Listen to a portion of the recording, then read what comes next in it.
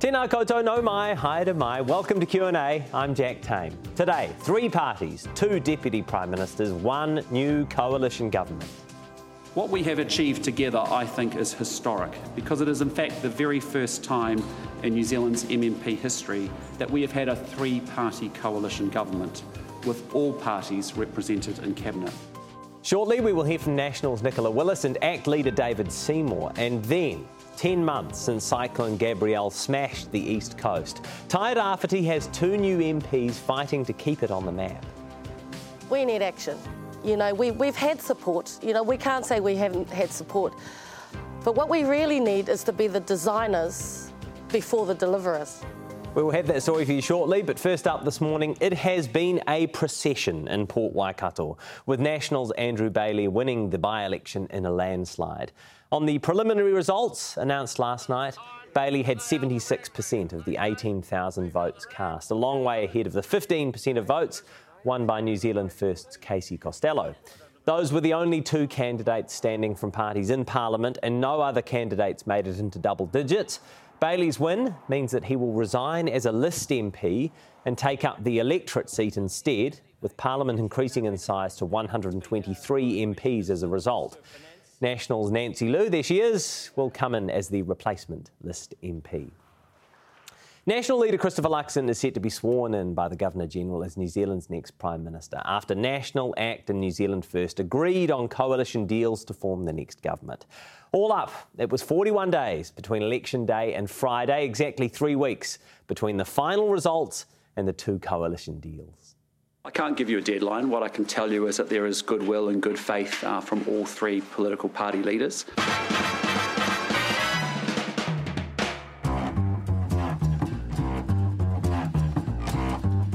Inevitably, we're going to have to be in the same room. They're not easy, they're complex. It's about, after all, a country. I've done a lot of negotiations, whether it's been, involved in mergers and acquisitions.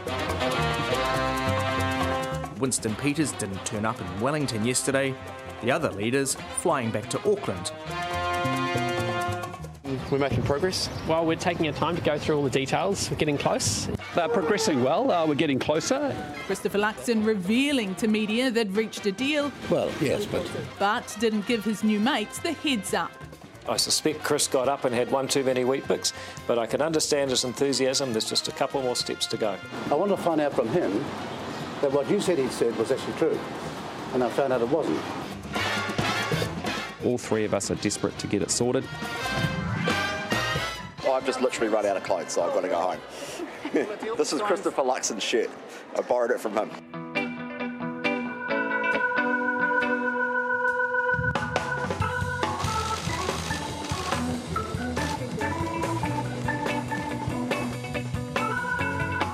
Firstly, I just want to speak directly to the New Zealand people, and I want to say thank you to all of you for your patience and your understanding and the wait for this government to be formed over the last 20 days. So, after the coalition deal was signed on Friday, all that is left now is for the new government to be sworn in. For the new Finance Minister, though, it means a very, very, very busy few weeks ahead. Nicola Willis is with us this morning. Kia ora, good morning. Kia ora, good morning. You have just had your first briefing from Treasury. What did they say? Look, they said there's some real pressure on New Zealand's finances and some challenges ahead for our economy. It's fair to say that the outgoing government has left us with some nasty surprises. There are some fiscal risks that are pretty significant that we're going to have to work hard to manage. Fiscal risks being things that could cost the government a lot of money if we don't manage them well. There's also some fiscal cliffs, that is, programs that are currently ongoing that the government hasn't budgeted to keep funding in the future. So we'll need to assess each of those too. Where are those surprises specifically? Well, what I've had for the first time is an opportunity to be briefed on some of the areas of spending that have become blowouts and to understand just the beginning of that. So my task over the coming week or 2 is to dig into that into deeper detail, and I'll work to be as transparent as I can with New Zealanders about what those risks are and what the opportunities are for us to tighten things up. So how much is this going to affect your bottom line? If you look at expenditure projections, revenue projections at the moment. Are we talking hundreds of millions of dollars? Are we talking billions of dollars here? Well, we've got a great opportunity to share that information with New Zealand at the half-year economic and fiscal update. We're going to turn that into a mini budget. Great opportunity right now as well, Nicola. Well, we're going to turn that into a mini budget, and that will be before Christmas. And at that time, we will open up the books, we'll share with New Zealanders what we're seeing, what the projections are for the economy over the next few years, and our response to those conditions. What our priorities will be as a government. OK, so what else are you going to be putting in that mini budget? Because you only have a very small window to get that sorted. Well, we'll work very hard over the next couple of weeks to see if there are some savings and reprioritisations we can get into that initial mini budget. I'm conscious that time is very limited. We want to make sure we're taking proper advice, that we're being prudent, that we're being careful. So it'll be necessarily limited. Emphasis on the word mini. When you think of those surprises, is there any specific area that really took you back, that stands out as something that you weren't necessarily expecting on the information you had prior to your briefing? Yes, and I will have more to say about that in the coming days. OK. Let's talk about some of the details in those coalition agreements. So one thing that stuck out to me is that you are now set to be introducing interest deductibility for residential landlords faster than you had previously planned. How's that going to impact your revenue in the next year or two? So National had campaigned on interest deductibility staying at 50% from April next year. We've agreed in the coalition agreement with ACT to lift that to 60%, and then the year after that we'd campaigned on a 75% deductibility. We've agreed with ACT to make that 80% deductibility. So that will have some impact in terms of revenue. Again, I'm yet to take detailed advice on exactly what those costings are, but we think they're manageable within our broader fiscal plan, which has significant buffers in it. OK, so the foreign buyers tax is gone on your numbers, which we don't need to re-examine. That means you miss out on more than $700 million a year. So to pay for the revenue shortage, you are going to scrap changes to working for families. You're going to review an app tax, which you specifically campaigned against. You're going to scrap the smoke-free New Zealand changes, which will improve your excise revenue. Will you still need to borrow in order to fund those cuts? No, because what we did in our fiscal plan, and it's really important to remember this, is that we left significant buffers over the forecast period. That is, we put together a plan based on operating allowances of extra spending, but we didn't actually allocate all of that spending. We left buffers of unspent money. So in approaching our tax plan, all of the three parties in the coalition know that we need to reduce the cost of living, know that New Zealanders need to keep more of what they earn. We want to deliver them tax reduction, but do that in a way that maintains New Zealand's fiscal and economic strength. Scrapping the smoke-free changes will bring in more taxes because more people will be smoking. Do you accept it will also mean more people will die? Well, I just want to take you back a step because the logic for the smoke-free changes is not about tax revenue. The logic from both ACT and New Zealand First, when they came to the negotiating table, was their concern that changes planned for the future to those laws would have a couple of nasty side effects. One, they were concerned about the emergence of a big black market for tobacco, unregulated, untaxed. Second, they were concerned that by vastly reducing the number of retail outlets to around 600, that we could see a huge increase in retail crime, ram raids, people being put in danger. So their concerns were around the regulation. I'd invite you, I think you've got David on the show later, to talk more about where they're coming from on that.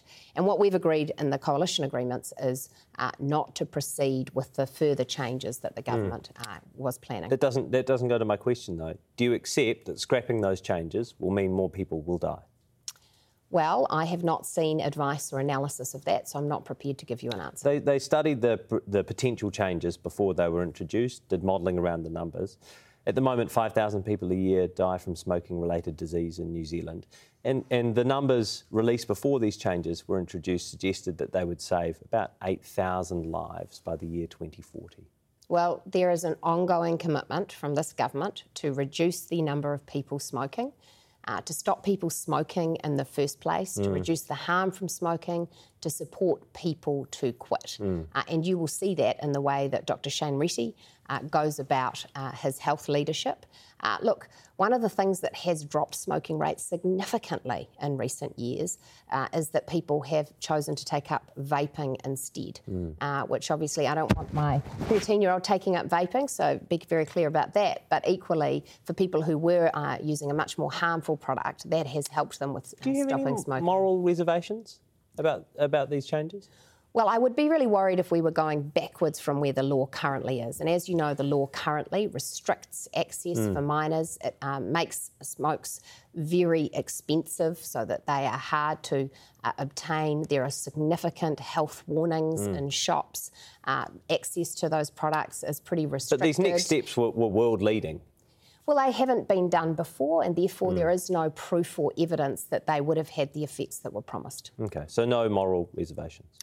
Well, as I've said to you, morally, I want fewer people smoking. OK. And I think that we need to keep that goal in mind.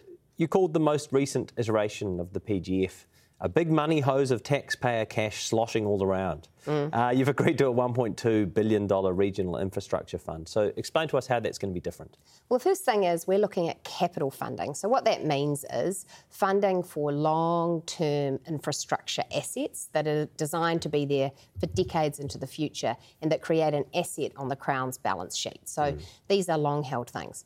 The second thing is I think we can learn lessons from the PGF to ensure that we've got really good accountability mechanisms, that before we agree to fund projects, we know they can be delivered, and to ensure that they are delivering the results that were promised. What were your concerns with accountability under the PGF? Well, the Auditor-General had a look at the PGF and was clear that because it was often set up in quite a hurry, that there weren't necessarily those processes in place to ensure that projects that were funded were delivering the things that were promised. So will it be just Shane Jones that has oversight when it comes to ministerial oversight of this fund, or will you have input there as well? Well, the Minister of Infrastructure is Chris Bishop.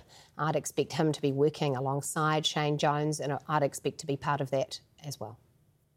Will capital projects that benefit the racing industry be eligible?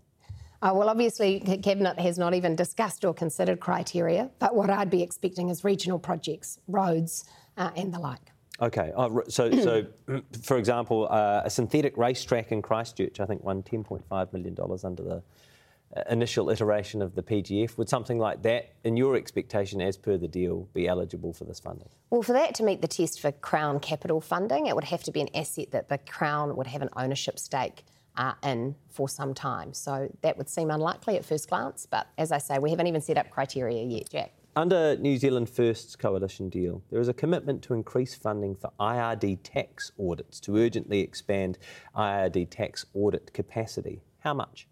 We haven't decided that yet. We'll be taking advice on it. I really liked this suggestion from New Zealand First, which is that they have looked around the world and seen that where countries have put more money into their auditing capability, they've actually been able to uncover a lot of revenue. This is about making sure that people pay the tax they owe. It's about fairness. And if we can beef up our auditing function in New Zealand to ensure that happens, that's a great thing. Is it going to be targeted at any one group in particular?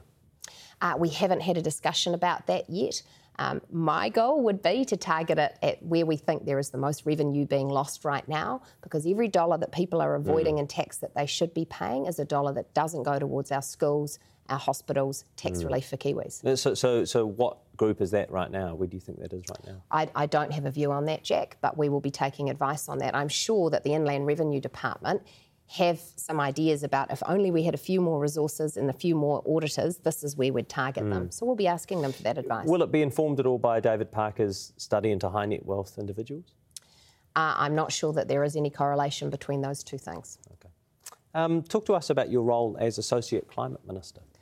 Well, I'm really delighted to have that role. I view climate change as the most significant environmental challenge of our age, but also a significant economic challenge. It requires us to reform our economy, to get carbon out of it, and to prepare for a growing number of weather-related risks. So there are massive financial and economic implications of how New Zealand responds to climate change. At the same time, and Simon Watts, our Climate Change Minister, we have someone extremely astute, wise, very focused on those challenges. He'll do a great job, but by me being there as associate, I can ensure that climate change is at the cabinet table, at the top of the cabinet table, and being thought about across the decisions we are making. So why not have the climate change minister in cabinet? Well, there's only 20 seats at the cabinet table, only 14 of them are being filled by national ministers. Sure, but if it's as important and critical as you say it is, as an issue. Well, it is a critical issue, it is an important issue, and as James Shaw demonstrated, it's a portfolio that can be led effectively outside cabinet. James Shaw is from the Green Party, of course. Yes, he is, and Simon Watts is from the National Party. He'll approach climate change differently, I'm sure, and he'll do a great job. So you think James Shaw was effective as climate change minister? I think he knew his stuff. Looking into the long term, it's interesting, there is no rise in the retirement age, and I know that it's a very long-term thing, but it does mean in the future the New Zealand government will have to spend significantly more on superannuation. To what degree do issues like that influence the decisions you are likely to make in the coming weeks? Well, I think one of the best pieces of advice I've had in recent days is when you become a new minister, you have a rush of urgent decisions coming at you. But always take the time to think about the long term. And I want to be a finance minister that does that. Alongside this portfolio, I have the social investment portfolio. And ultimately what that's about is saying, what are the things that the government could invest in differently, earlier in people's lives or in different ways that would prevent their lives going off the rails in the longer run or prevent them fulfilling their potential? How can we be more clever about the dollars we put in to get a longer term return? A longer return in terms of human potential, but also actually reducing the cost to the state. Because when people do badly, when families do badly, when communities do badly, that comes at a cost to us all. How is that going to differ from Louise Upston's work? Well, Louise Upston is the Social Development Minister, so she will be overseeing New Zealand's social security framework, our welfare system, the support we give people when they're not in work. Part of her work will be taking a social investment approach to see what interventions will help those groups of New Zealanders. But social investment is broader than just that portfolio. It's also about what we do in education. It's about what we do in the health system. It's about what we do in the law and order area. So all of our ministers will be tasked with taking a social investment mindset. Have you heard from the Productivity Commission since Friday? I haven't. Would you expect to? I wouldn't expect to. I do want to just show some compassion, which is it must be hard to read in a coalition agreement that the organisation you're part of is being disestablished.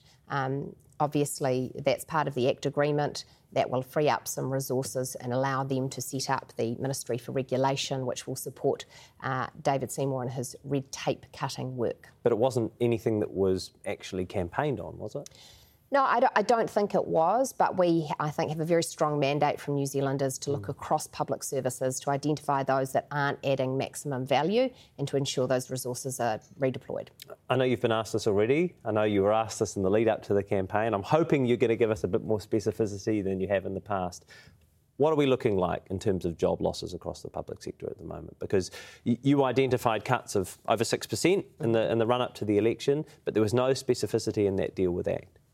Well, what we now need to do is create a program of savings reduction. We inherit unfinished work from the outgoing government who said they'd do baseline reviews but haven't actually identified where all of those savings will come from. We then have our program of reducing some of the back office bureaucracy and reducing consultancy and contracting spend. We'll bring that together. We'll set targets for individual agencies. And what our agreement with ACT says is when we're setting those targets, we'll be informed by looking at the data to say, well, there's the agency that's really growing its headcount, so where you would expect that there would be more reductions. But I still don't have a headcount target. That's not what I'm targeting. What I'm targeting is long-term sustainable savings so that we can have a much tidier set of government books. Good luck for the next few weeks. Thank you for your time. The soon-to-be Finance Minister, I think that's what we have to call you, Finance Minister-elect until tomorrow at the very least, Nicola Willis. After the break on Q&A, the soonish-to-be Deputy Prime Minister, David Seymour, on the deal and his immediate plans in government.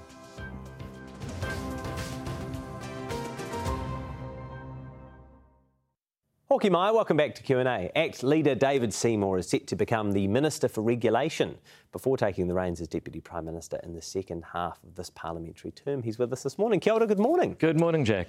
Let's start off by talking about the negotiations. At what point in the negotiation process did you see New Zealand First's deal? It must have been around about a week ago that we sat down, although we'd had preliminary discussions about some of the details that we were each negotiating with National and which we'd support. So it's probably a couple of weeks that we've been together on the various details. So did you and New Zealand First each have an opportunity to block things that the other party wanted in their respective deals with National? Look, I think both of us entered into our negotiations and the Nats conscious of the fact that ultimately we would have to form a government with three parties that supported one agenda. So I'm sure that there were probably things that they may have thought, well, that's going to be hard to get past Act, and vice versa. And that's why we've got a pretty coherent agenda that I think all parties can support for 3 years, which was always the goal. I'm sure many have noted the irony in introducing a new minister responsible for cutting government regulations. How do you see that job working? Well, first of all, if you compare it with finance, the government has a supply of money, the money that it taxes off people and the quality of the spending, that has a massive impact on New Zealand's well-being. But you've got to have somebody in government who has that role. However, I would argue that regulation, making rules about how people can use the property that hasn't already been taxed or owned by the government, is also having a massive impact on our productivity. It's people that you talk to who say, I spend more time getting permission to build something than actually do it. It's teachers who say, all I wanted to do was help kids and all I actually do is tick boxes for the MOE. It's people in finance who make similar complaints, and you name it, it goes on, farming, etc. Our view is that the government needs somebody who is actually taking a lead on what rules are necessary, because some are, what do good ones look like, if we define the problem we're trying to solve, if we weighed up the costs and benefits of the rule, if we identified if there might have been a better way to do it. So ultimately that supply of rule-making that the government imposes on people is better. And this is critical for productivity, because when you have bad rules, number one, it costs more to do stuff. Number two, people just say, oh, it's too hard, I won't do it. And number three, in the long term, kids grow up in a culture where too many people have said, I won't do it. And so we believe that we have this can-do Kiwi attitude, but the truth is we're just terrified of filling in boxes all the time. And so we've got to change our culture, we've got to raise productivity, we've got to understand what good rulemaking requires. And just as the government has a Treasury and a Minister of Finance for spending, I think it needs something equivalent to that for regulating. So talk to us how you see that working in terms of your relationship with other ministers, because essentially you are going into their portfolio areas, right, and trying to highlight areas where you think things are overly regulated. How do you see that tension working?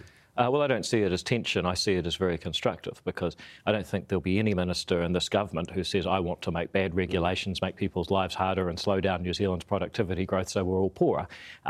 We see it as, how can we show what are good ways to make rules, what are some rules that they may have inherited from previous ministers that actually you wouldn't do it again that way, and how can we ensure that we achieve the policy objectives so everyone gets on well, that conflicts between people and conflicts between people's property are mitigated, but we don't spend more time filling out forms than actually doing the business. Will the Minister for Regulation ever be advocating for more regulation?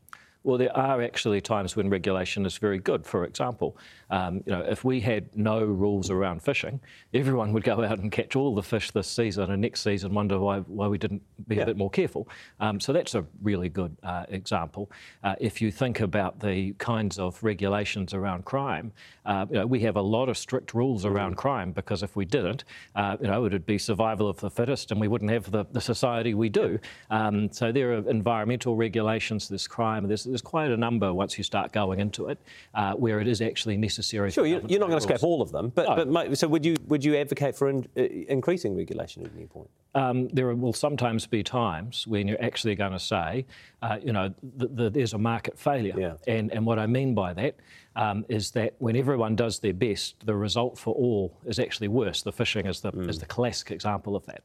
And so we might say, well, actually, you know what? Making a rule here would allow everyone to end up better off. But I suspect, given the way things have gone for the last few decades, there's a lot more bad regulation that needs to be got rid of than good regulation that needs to be introduced at this point. No specificity in the deal as to the number of job cuts, the total number in the public service. What's your expectation? Well, if you see in the agreement between ACT and National, there is some wording around around starting with the amount of people in 2017, but then we would adjust that. For example, in education, you'd be looking at, well, there's a lot more students than there were in 2017, so you've got to allow for that. In police, there's obviously a lot more people to police, so allowing for natural growth. You would expect to still reduce quite significantly in many areas the number of people in the back office. I just look at MB, 3,500 up to 5,800. I look at the Ministry of Education, 2,500 up to 4,400. And you've got to ask yourself, are we getting a proportionately better deal for having done that? So again, specificity around numbers. What would be a ballpark total figure, do you think?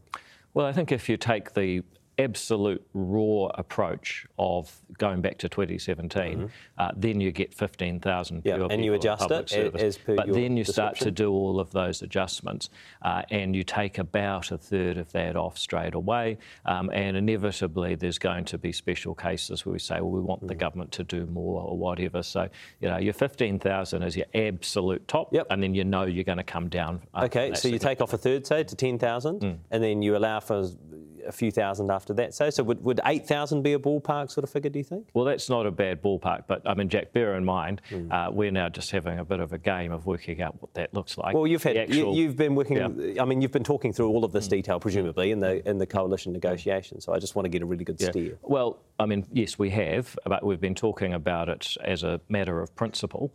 We haven't been talking about it with the amount of advice that you can get from each chief executive, from the Treasury, and all of the other advisors in government that can tell you more about the specifics. So we can sit here and, as you say, ballpark it, and we've done that, but I wouldn't want to stand by that before you've seen exactly what the numbers are in each department and also the changes in population or whatever's relevant to that department. There will be no referendum at this stage on the treaty principles, but National will support a bill based on your policy through to Select Committee. What do you need to convince Christopher Luxon and his colleagues about?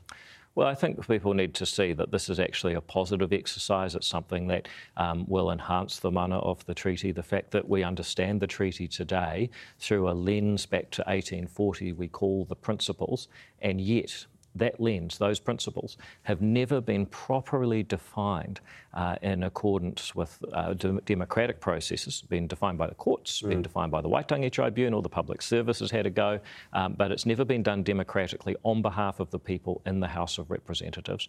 So we have started that process. I believe it will be positive. There's other people who want to make it a negative thing, that's fine. I think we'll win that argument, and our coalition partners will say, well, hang on a minute, this is worth taking further forward. OK, so they're committed to support it up to Select Committee stage, then it goes to the second reading. At that point, MPs will be whipped, right? So you expect MPs to vote along party lines? We would expect that, yeah. Right. So essentially, if National's leadership decides, actually, we're not going to support this, that'll be it. At that stage. Well, it might be. I mean, you might decide that you don't want to vote on it right now. But like I say, I think that this issue is more important than making it a matter of politics and horse trading. It really is a question of what does our founding document mean? Does it mean that we are divided into tangata whenua and tangata tiriti, two peoples apart? Or does it mean that we are citizens of New Zealand with the same rights and duties, or ngā tikanga katoa ritetahi, as the treaty itself says? This is a big question. It hasn't been debated properly in New Zealand. It now will be, and I believe it will have a positive tone to it that will allow it to continue on further. Will rewriting the Firearms Act increase access to law-abiding gun owners, to MSSRs? Well, first of all, I think that whole term is something that will disappear. It was always a concoction that didn't accurately describe any type of firearm. Second of all, what we're talking about is going to a graduated system. So if you look at what happened with our nation's tragedy in Christchurch, a guy got off the plane, got his licence, bought a powerful AR-15, on his A category licence. That should never have been allowed. What we propose is that you have a period of graduations, not unlike the way you get your driver's licence now, but over a longer time period. So you get your first licence. If you have a good record at the end of that, you can go to graduate to a higher licence and so on. Will that allow people to have more powerful firearms over time? Yes. But of course, as we've had discussion at this table before, you've got to remember there's about 6,000 people who can have centrefire semi-automatic firearms now. I don't imagine that will change greatly. So what would be the time period under the new rules and the new Firearms Act? What would be the time period between getting your very first licence and being able to access an AR-15 style rifle? Well, that would depend on whether you had a special purpose for having one. So potentially never, and it's not an easy answer to give because to some extent you would be grandfathering in experience and time with a licence as a fit and proper person prior to this new law. Right. So what would be the earliest amount of time if you met all of the qualifications? Well, if you're somebody that has one of those firearms right now, then you would continue to have one. Sure, but if you're someone who has no firearms licence, to go, what would be the shortest period of time between going from having no firearms licence to being able to access? If you'd never had one before, I don't want to answer that because it's something that is still being worked through and will have to be worked through as a matter of government policy. But in Nicole McKee's draft legislation prior to the election, I believe there was around about 5 years of graduation before you got to the top level. Pharmac, you will update the model to make sure its decisions take patient voices into account. What does that mean? Well, first of all, I think if you look at the way that Pharmac has operated, there's been a siege mentality. You've seen those emails. Whenever I've had people, literally Patient Voice Aotearoa or other organisations that advocate for patients, they have traditionally found it very difficult to get a hearing. However, patients can often give quite valuable information about how the funding of a pharmaceutical or treatment or device would help them, and often that information is actually quite useful for Pharmac's decision making. Overseas, for example, in the UK, it's quite normal to listen to patients a lot more because they have valuable information. Doesn't mean they get to make the decision because, of course, they would like everything funded, and that you can understand that. But the Pharmac has the role of maximising the value from limited money. So we would see a lot more listening along the lines of how they've done it in the UK. You'll give more power to lobbyists, right? No, I don't think so. But I think more access because a lot of lobbyists and a lot of pharmaceutical companies support these patient groups, right, financially. There's been some argument about that, and what's your view? My view is that there's actually not as much crossover as some people have accused them of. I know there's been accusations from within Pharmac of that. My view is that lobbying in itself is not a bad thing, so long as you are able to have cards on the table and understand whether or not the person is a good faith actor. And I'll give you one example. In my career, I've been lobbied by electricity network operators. Now, it's actually quite useful, even as an electrical engineer, to be able to understand how those work. So getting information... Sure, but pharmaceutical companies supporting a patient voice group and that patient voice group now having greater access to Pharmac and Pharmac being instructed to listen to the patient voice group, that's a straight line. No, it's not, because there's a big difference between being able to garner information and give someone influence in a decision making. So when you say that they're ordered to listen to them, yes, it might well sound a bit like that. However, that doesn't mean that they're required to give effect to the feedback from those groups. So they've got to listen, but they don't have to act necessarily. Absolutely, because ultimately, while patient groups have valuable information, obviously patient groups quite understandably would like a lot more things to be funded, but Pharmac has a different job, which is maximising the value for the limited taxpayer dollars they have. Your deal says that Pharmac will have a productivity focus. So does that mean that in Pharmac's assessment, the life of someone who can work is more valuable than the life of someone who cannot work? No, it doesn't mean that at all. But what it does mean is that if funding a pharmaceutical would actually mean that a person, for example, didn't need more operations that can cost the healthcare system elsewhere, that frees up money. So it's almost like getting something for free from the taxpayer's point of view. Similarly, if funding a pharmaceutical meant that a person would go and work and pay tax and increase the amount of money available for funding all pharmaceuticals, then again, that also means that more people can have more. So it's not the case that their life is more or less valuable. It's a question of how do we make sure for the limited taxpayer dollars that we have that we can fund as many pharmaceuticals as possible and make all lives more valuable. The Reserve Bank, you want the bank's remit to specify time targets for reducing inflation. What should those targets be, or are they staggered? Well, first of all, there could be multiple staggered targets. In the past, when specific timeframes for reducing inflation were given, there was just one target. So I think if I recall, the very first policy targets agreement back in 1990 said get inflation down between 0 to 2% by the third quarter of 1992, or you will be fired. And the Reserve Bank governor at that time achieved that target. Since that time, we've started saying things like, oh, we'll get it down in the medium term. Now, I asked Jacinda Ardern as Prime Minister what that meant. She didn't know. So what will it mean under the steel? Under the negotiated agreement between ACT and National, it means that the Finance Minister you've just spoken to will at the very least investigate whether it might be better to go back to specific targeting. Now, we're quite open to the possibility that they'll come back with good arguments about why that shouldn't happen, but these are the kinds of things that need to be investigated. And just to be totally clear, when you say specific targeting, do you have one target or do you support a staggered target approach? Well, again, there might be good reasons to do either, but the thing is right now you've got no specific target. Having one or multiple specific targets would be a lot better than just saying get the cost of living under control at some point in the medium term. That's why people are hurting so much right now, because as a country we've totally taken our eye off the ball on inflation targeting. Last question. All tertiary institutions receiving government funding will have to commit to a free speech policy. What will that policy be? Well, in short, it would say that people have a right to express an opinion and that you cannot say that just because you've suffered emotional harm, another person's right to speak is lost. You cannot say that a person is not able to come onto a campus and express a view purely because you feel that it will harm your feelings.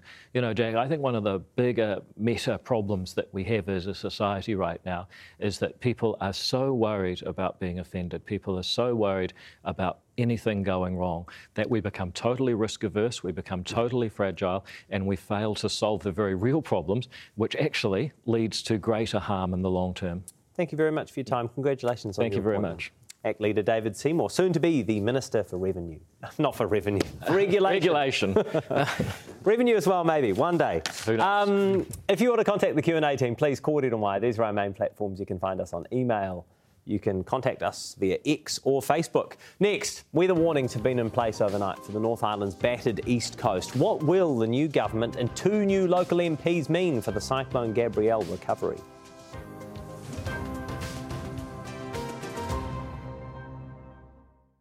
"2023 has been such a big year, it is possible to forget. It began with Cyclone Hale and then Cyclone Gabrielle.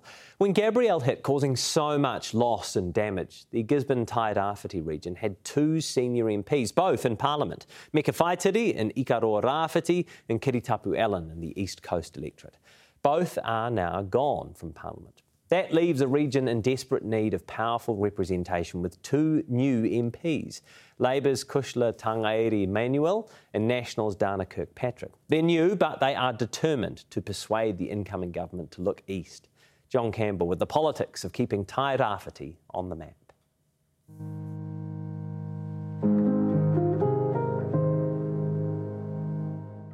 150k northeast of Gisborne, in the space and light where the Waiapu River meets the Pacific, is Rangitukia. And this is Te Uranga o Te Rā. You know, we're saying, I suppose, where the sun rises, this is where the sun rises. This is my marae, Hine Pare. The whare is named for the whole Tairawhiti region, but of course the complex is named after our tipuna Hine Pare, and this is where I spent a good majority of my childhood. After Gabrielle, the election was another flood of sorts. The herd has changed. 6 of the 7 Māori electorates are now held by Te Pāti Māori. Kushla Tangairi Manuel is the only Labour MP left, and she's new. Her job is to be a voice for the place she's from, where her dad was church minister. And how long did he stay at the church for? Oh, till he died. He would have done his own funeral if he had. The church made it here, politicians visit less often. The challenge, as in all small, remote places, is being seen. When I was campaigning, the clear message from people was that they want someone that's going to be visible, that's going to show up, that makes them feel seen and heard. From Rangitokia to Kirkpatrick Road, yes, named after the new National MP's family. Dana Kirkpatrick is Te Aitanga a Mahaki on one side, Pākehā on the other, Tairawhiti on both. Right, we're good? We are so good. Great. Congratulations on being the new MP for the East Coast. Thank you very much. Yeah, it's exciting. Wednesday morning in downtown Gisborne, we met National's new MP at Verve Cafe on the main drag. Coffee, treats, breakfast, and a message that has real meaning in a place so often cut off from the world. People here just want the cyclone recovery work to finish. I think if there's one thing over and above everything that everybody talks to me about, it's roading, and it's resilient, reliable roading, because that's our game changer. That's the thing that makes a difference. People aren't coming here, tourists aren't coming, people aren't coming because they can't get here, and there's no guarantee they'll get home again. I mean, just today, roads closed again. Go, or not. This was State Highway 35 last week as we drove between Rangitokia and Gisborne. This was an inland road on a previous trip, completely gone, swallowed. This was State Highway 2 south for many weeks, closed, you betcha. Or the road north of Tolaga Bay, gone for weeks. Or State Highway 2 in both Feb and June, this time north of Gisborne. Or back to last week, the endless repairs. Some repaired roads have reflooded and needed new repairs. Why? Well, look right, here towards the river. If we really slow this shot down, we can see how the road on the right is disappearing, and every time the river floods, it eats more road, endlessly. I don't want us, after every rain event, to start cleaning up. What I want us to do is do one job properly, build in that resilience. So it's a big issue. And I think, and an expensive one, right? Because we can't just keep building roads and bridges how we've built them for the last however many 100 years, because they're not working anymore. Look at the electorate Dana Kirkpatrick represents. Heading north, there are just 2 roads out. In State Highway 35 around the coast is beautiful, but not practical, and very long, which leaves State Highway 2, that's it. And when it's closed, Gisborne is effectively cut off from easy access to roughly half the country's population. Imagine that if your business is fresh. We're over 50% of the broccoli business. You talk salads, we're currently about 40% of the salad business. You talk lettuce and bags, you know, we're in the 90s. The question no one's yet answered is how much will it really cost to build infrastructure that survives this? In May, former Cabinet Minister Hekia Parata described the scale of the coast's crisis in just 9 words. An environmental disaster is unfolding there in plain sight. What we do know is, as with this project, is that we've been given $37 million, but our team have gone through and scoped all the networks that are affected by woody debris, and there's actually about $117 million that we need. And so there's obvious shortfall. We didn't know at the time, we know now. And so those will be further discussions that we'll bring up with the government. So, an $80 million shortfall, and one source told me that feels optimistic. And then the cost of future-proofing, because climate change means more frequent weather extremes. And I know our discussions also with the new government will be how we get back on our feet, how we build in a lot of resilience so we can come to our full potential here in the centre of the universe. I've met with most of the mayors in this community and I say, you're not going to get everything you asked for, so you need to be really clear about what makes the difference, what the game changers are. The game changers may be community-led. This is the Te Arai River. It's being cleaned up in a way that will endure. Debris removed, poplars felled and cleared. Eventually, natives will be planted. And it's a joint effort between the Gisborne District Council and Rongo Whakata. And you are rongo whakata, right? I am rongo whakata. This hour is especially special to me. So what's it like to be cleaning it up? Oh, feels great. Yeah, feels great. I think my grandmother will be proud. Pride. You can see here what they're achieving with it. This is where they've cleaned. When it's finished, it will be a model for what's possible right along the coast. We need action. You know, we've had support. You know, we can't say we haven't had support. But what we really need is to be the designers before the deliverers. Both the region's new MPs are determined to tell the story of this place. The roads, the slash still in the hills and countless sites. One day this will all come down, as this all did. It can't keep happening, can it? It's because, you know, if you put it up in the big scheme of things, you might think, well, it's a low population, it's, you know, there's isolated communities, there's not that many people at the end of some of these roads, but that's not good enough. People need to survive, people's livelihoods are at stake, and their well-being is being affected as a result. It's 10 months now since we shot this footage, a river turned to wood. And it still doesn't quite compute that there could be so much wood, that we'd allowed so much debris to be left behind and then to flood. And the hills are full of more of it, and cleaning that up will cost. But not doing it will cost so much more. In the end, if you get the funding you need and you get to do the mahi that you hope to do, what will this awa be like in the end? How do you hope it will look? It'll be clean. It'll have a permanent native riparian corridor all along the length of it. You know, the kids will be able to swim in it. It'll be full of fish. Something we can all feel proud to hand on to our future generations. That really would be magic, wouldn't it? It'd be amazing. John Campbell in Tairawhiti. After the break, COP28, the latest UN climate conference, is set to begin this week. But just wait until you hear where this year's event is being held.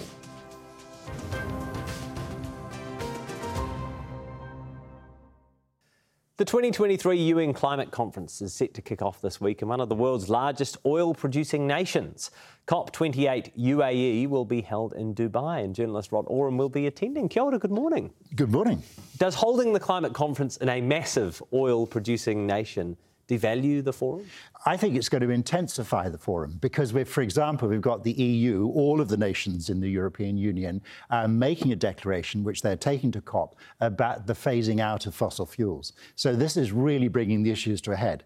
And of all the fossil fuel countries that could be hosting COP, the UAE is by far the most broad-minded. So in Dubai, you have a huge trading city, a diversified economy, a lot of high tech. And so of all the fossil fuel producers, I think the UAE is probably the best one in that sense to host a conference like this. Yeah, I understand. So in interviews this year on Q&A, both James Renwick and NIWA's Sam Dean have told us they think that 1.5 degrees of heating, keeping global warming below that level, is gone as a target. They think it's unlikely to be achieved. Is that the consensus within the scientific community? Pretty much so. Just the Saturday before yesterday, 8 days ago, was the first time the average temperature across the surface of the planet was 2 degrees above the norm.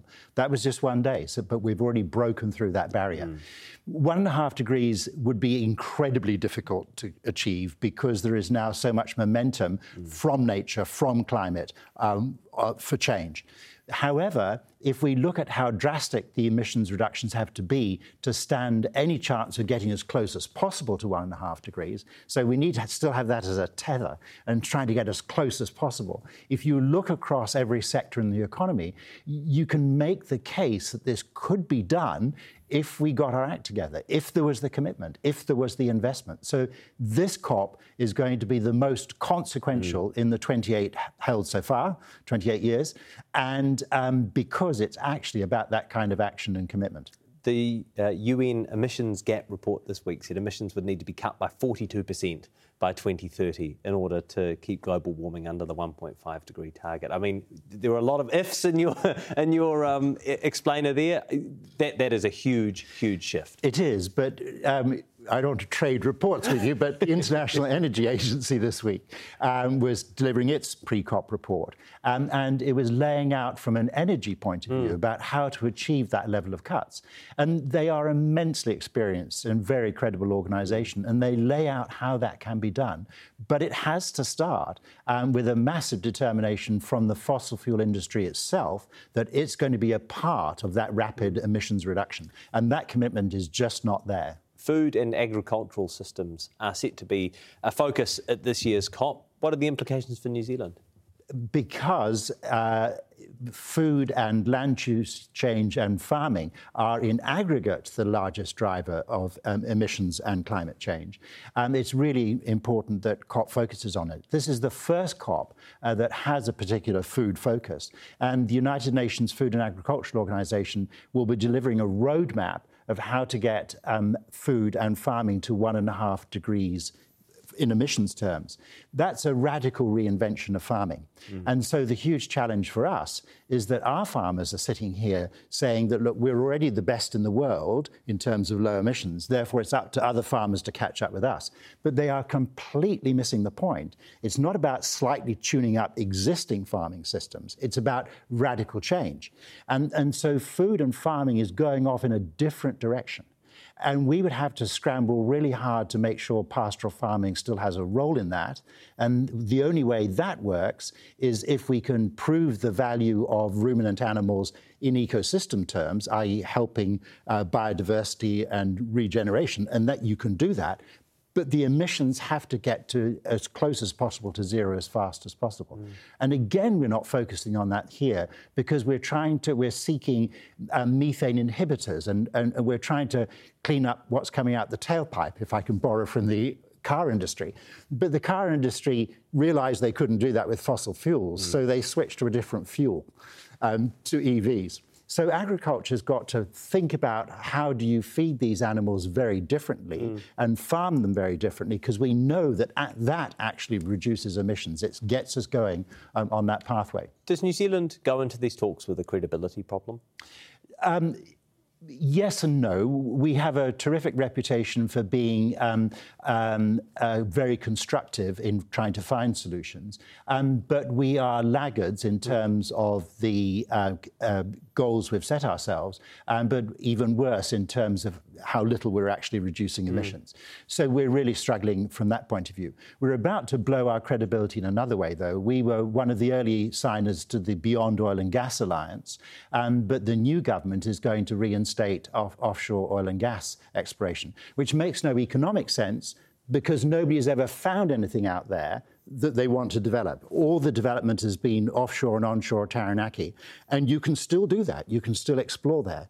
I would bet a small sum of money with almost anybody that even if the National Party, the national-led government, does allow offshore oil and gas exploration, nobody will come because there are far better, cheaper, more accessible places to drill for oil and gas than New Zealand. So if we back away from that, if we reverse that decision, that would be a serious blow for our credentials in terms of climate and energy. And what about carbon offsets? We've recently seen a deal by which a Dubai-based company bought about 20% of Zimbabwe's total land mass for use as carbon offsets. To what extent is the role and credibility of those kinds of offsets going to feature in these talks? Very high.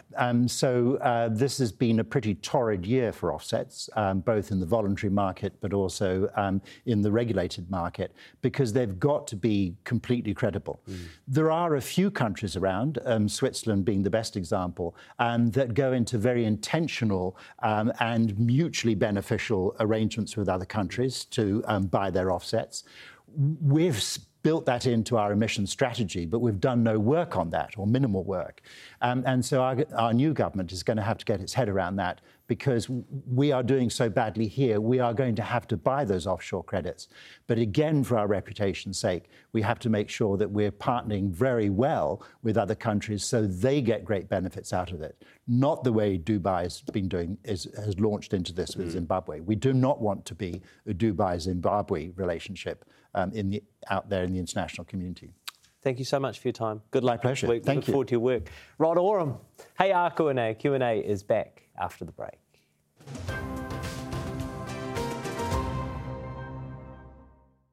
Ko mutu. That is Q&A for this week. From the Q&A team, thank you for watching. Ngā mihi ki a koutou I ngā karere. Thanks for your feedback. Just so you know, next week is our final show of 2023.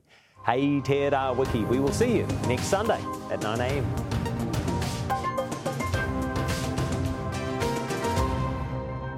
Q&A is public interest journalism funded through New Zealand On Air.